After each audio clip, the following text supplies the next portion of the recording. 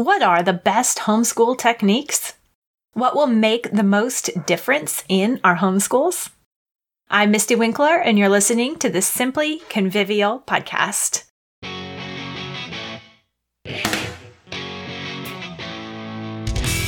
Everyone wants to know the best homeschool techniques, right? That's what Google is for, isn't it? To tell us the best things, the pieces that we are missing. When homeschool days go bad, we wonder if we're missing something or if there are better ways out there that we just don't know about.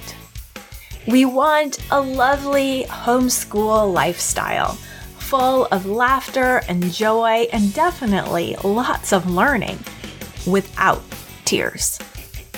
How's a homeschool mom supposed to make that happen? Is it possible? Let's dig in.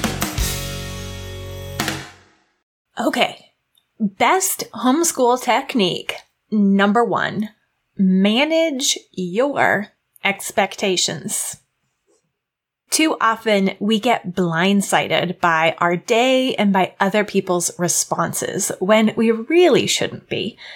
We wake up and start the day assuming, expecting people will do what they're told, learn their lessons, do the work, and get along. When our expectations are not in line with reality, we are doomed to frustration.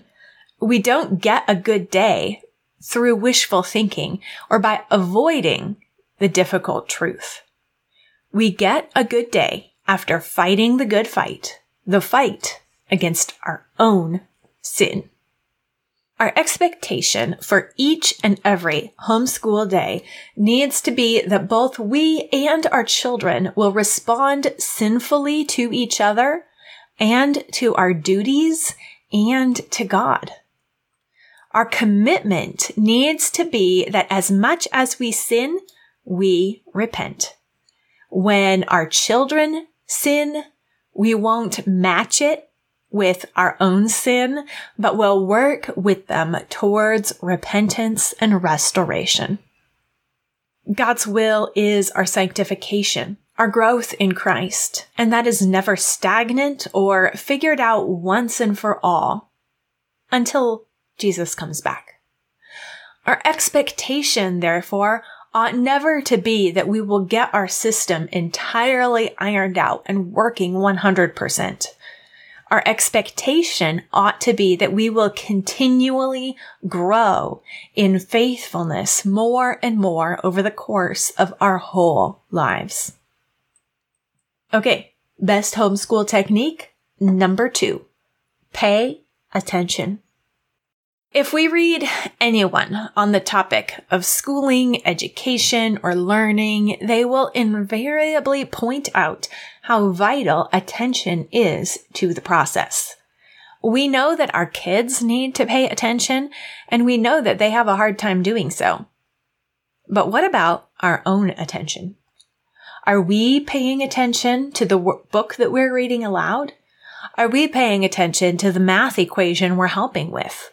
Are we paying attention to who is doing what, where?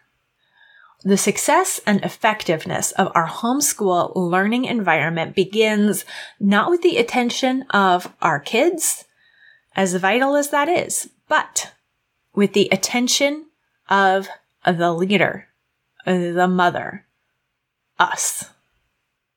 Best homeschool technique, number 3, repent always. Education begins with repentance, with humility, with letting down our defenses and admitting that we were wrong. If we're educating, that will happen every day for us and our children.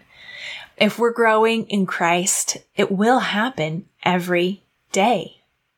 We have to be prepared to lead the way ourselves in repentance. Asking our children's forgiveness when we sin against them, and showing them that it is not a big deal to admit when we were wrong and to change direction to do the right thing. And that's how we repent. so we can rejoice, and we do it on repeat.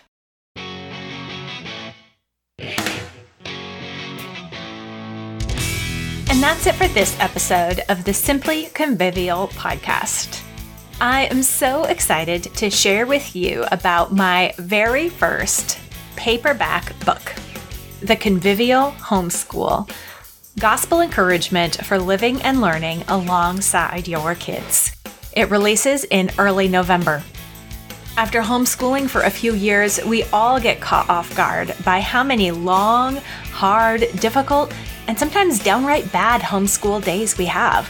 We're tempted toward discouragement, thinking that we must be doing something wrong, or we might not be cut out for homeschooling. My new book, The Convivial Homeschool: Gospel Encouragement for Living and Learning Alongside Our Kids, is made of 30 pep talks that turn the tables on math tears and grammar fights. A happy, effective homeschool is not all tea parties and daisies. The most good that happens in our homeschools happens as the fruit of the struggle. Every struggle is an opportunity, not a failure. As homeschool moms, let's keep our head in the game and our hearts stayed on Christ. Let's do the work set before us, not because we're so good at it, but because God is working good in us and through us.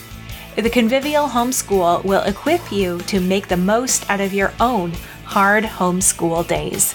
It will be available in early November on Amazon and at convivialhomeschool.com.